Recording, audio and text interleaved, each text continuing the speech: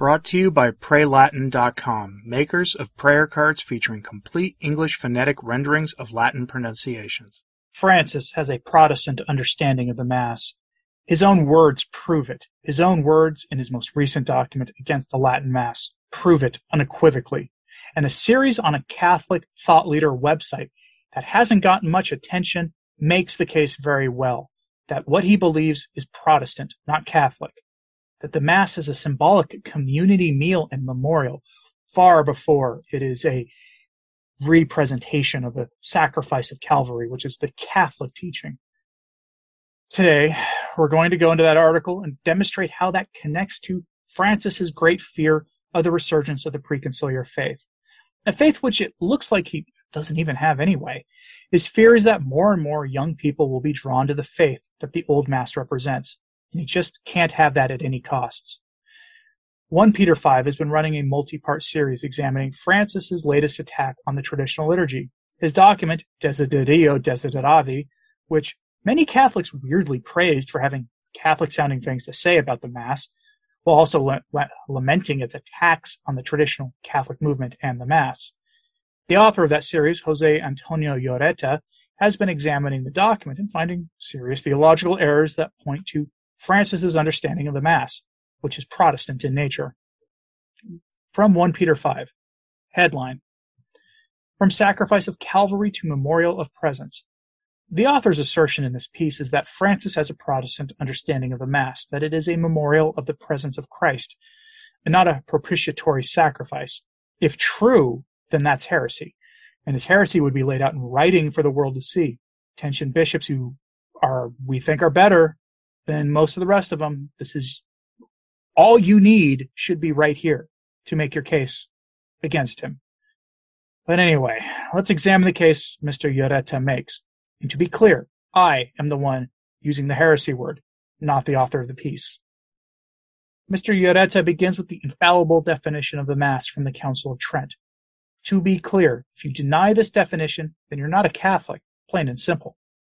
From his article, quote, Christ the Lord, eternal priest, according to the order of Melchizedek, loving his own who were of the world, at the Last Supper, on the night he was betrayed, wishing to leave his beloved spouse, the Church, a visible sacrifice such as the nature of men requires, that would represent the bloody sacrifice offered once on the cross, and perpetuate its memory to the end of time, and whose salutary virtue might be applied in remitting those sins which we daily commit, offered his body and blood under the species of bread and wine to God the Father, and under the same species allowed the apostles, whom he at that time constituted the priests of the New Testament, to partake thereof, commanding them and their successors in the priesthood to make the same offering.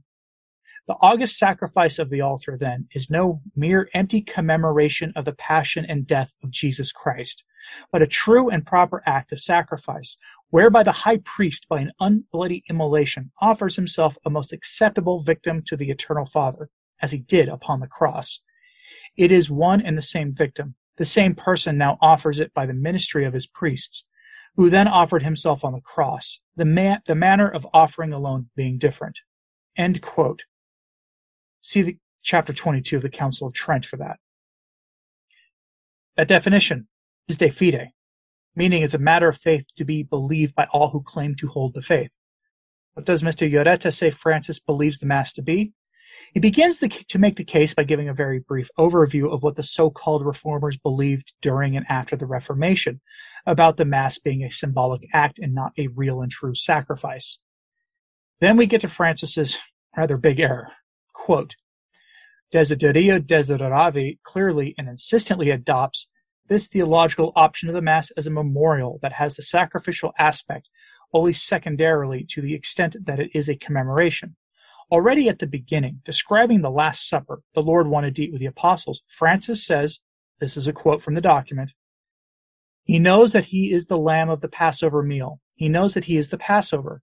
This is the absolute newness, the absolute originality of that supper, the only truly new thing in history, which renders that supper unique, and for this reason, the Last Supper unrepeatable. Nonetheless, his infinite desire to reestablish that communion with us That was and remains his original design, will not be satisfied until every man and woman from every tribe, tongue, people, and nation shall have eaten his body and drunk his blood. And for this reason that same supper will be made present in the celebration of the Eucharist until he returns again. Incidentally, the author continues, note that in the document's first paragraph describing the Mass, in addition to the theory of the one unrepeatable action, which is a Protestant claim, the Pope affirms that the Mass is a representation of the supper, not of the sacrifice on Calvary per se.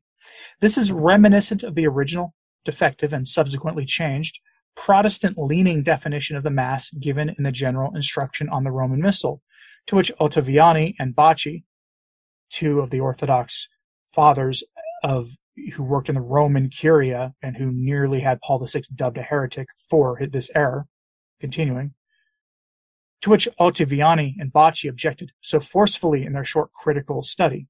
It is also worthy of note that this paragraph suggests that every man and woman should or shall eat of the Eucharist, which suggests a soteriological universalism and fits in with Pope Francis's pragmatic support of any and all Christians, Catholic or not, in a state of grace or not, living by the Decalogue or not, receiving the Eucharist. End lengthy quote. In other words, Francis has at best a hybrid understanding of the Mass, a hybrid between Protestantism and Catholicism, a hybrid that leans heavily towards the Protestant understanding. And that's heresy. I can't really make the case in good conscience for Francis not knowing what the Catholic Church actually teaches about the nature of the Mass, given the years he spent in the priesthood and in the episcopate, and before all that, in Jesuit formation, because the Jesuits have a very long formation process, all of that, before finding his way into the position to run the church into the ground. But his position definitely explains a lot, including why he says he has never denied anyone Holy Communion, and that denying the Eucharist to Catholic public figures who affirm the Moloch ritual and work to support it is the wrong thing to do. It's because Francis has a different faith than the Catholic faith. Whatever it is, I couldn't really tell you, but it is different. His understanding of the Eucharist is the giveaway. And this is why any and all signs of traditional Catholic faith, the preconciliar faith, making a resurgence is a non-starter for Francis. Once the demand for the pre-1955 Holy Week liturgy became obvious and was growing across the church, reportedly, Francis at that time, we're talking 2015, 2016, at that time, Francis began to act against the traditional movement. Why? Because at that time it was obvious that the traditionalists were making inroads against modernism, not just in growth in numbers, but in substance, in rejecting the so-called reforms of the Council, and of the reforms that made the new Mass possible, like the 1955 Holy Week reforms under Pope Pius XII. The signs for this resurgence are everywhere, and the least likely news publication in the U.S. recently shared a story about it, much to the chagrin of one of the highest profile priests in the United States. That priest is Father Edward Beck, who I don't think I've really covered on this channel before, but he's most well known as a CNN contributor, and he's appalled at the story I'm about to share with you. From Father Edward Beck's Twitter account, quote, she, the author of the piece I'm about to quote to you from the New York Times, describes a church I don't even recognize, quite honestly have no desire to encourage. It's as if Vatican II never happened. End quote. Yes, that sounds like quite a nice place to me, to be honest with you. Headline from the New York Times. New York's hottest club is the Catholic Church. Yeah, it's kind of appalling to refer even in jest to the church as a nightclub, but this piece does a decent job of describing the thriving traditional scene in New York City. This is what the modernists fear. And this is what Francis categorically rejects in his statement about the Eucharist. Quote, as senior churchmen seek to make Catholicism palatable to modernity, members of a small but significant scene are turning to the ancient faith in defiance of liberal pieties. The scene is often associated with Dimes Square, a downtown Manhattan neighborhood popular with 2020 affliction-weary Generation Z or Zoomer crowd, but it has spread across a network of podcasts and upstart publications. Its sensibility is more transgressive than progressive. Many of its denizens profess to be apolitical. Others hold outre opinions, where sincerely or as fashion statements. Urban trends can shape a culture, as millennial Brooklyn did in its heyday. The Dimes Square scene is small, but its ascent highlights a culture-wide shift. Progressive morality, formulated in response to the remnants of America's Christian culture, was once a vanguard. By 2020, progressivism had come to feel hegemonic in the social spaces, occupied by young urban intellectuals. Traditional morality acquired a transgressive glamour. Disaffection with the progressive moral majority, combined with Catholicism's historic ability to accommodate cultural subversion, has produced an in-your-face style of traditionalism.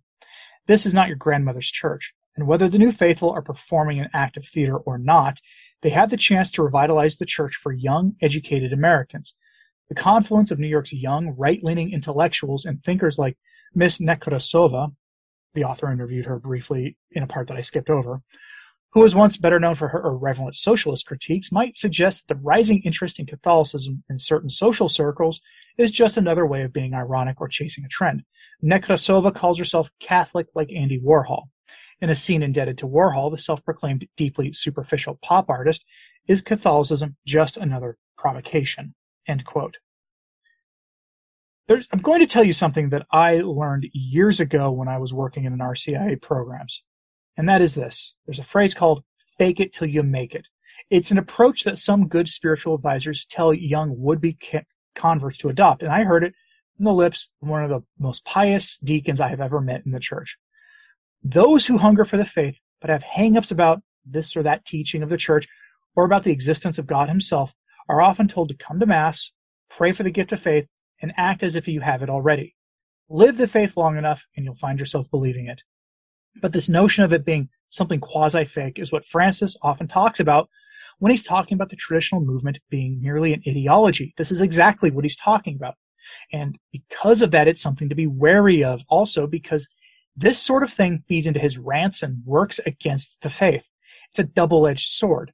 But make no mistake about this. This is also exactly what Rome is afraid of, a resurgent traditional movement. Even if for some participants it starts out as merely something to go against the grain of the culture with. For many, if they fake it, they'll eventually make it, whether they often intend to or not. They will actually have a real interior conversion. So pray for all the people featured in that article that their conversion be authentic. And if they haven't had a conversion yet, that they have a real interior conversion. They come to know our Lord and his church. There are many such cases of that happening, and Rome knows that when traditional Catholicism is being seen by young Catholics and by young people outside the church as the way to stick your thumb in the eye of secular authorities, that by itself will draw people to it. That is a threat not only to the revolution in the church, but also to Francis's desire to further secularize the Catholic faith. And I'm curious what you think of all this. Do you see the connection between Francis's understanding of the Eucharist and of the Mass in a weird hybrid but mostly Protestant understanding of the Mass and of the Eucharist? Do you see the connection to that and to this outgrowth around the world of younger Catholics embracing traditional Catholicism? Do you see the two linkages there? Do you see how his understanding and his work with secular forces that are at odds with the Catholic faith, how that feeds into people who are on the outside seeing the state of the world, why they're drawn to traditional Catholicism? Do you understand now why he is so opposed to that? And do you see the dangers in the traditional movement, at least in some places, being merely a scene? Well, let me know what you think of this in the comments, please. Like and subscribe if you haven't. It really does help. Share this on social media if you can. That really does help as well. And as always, pray for the church. I'm Anthony Stein. Ave Maria.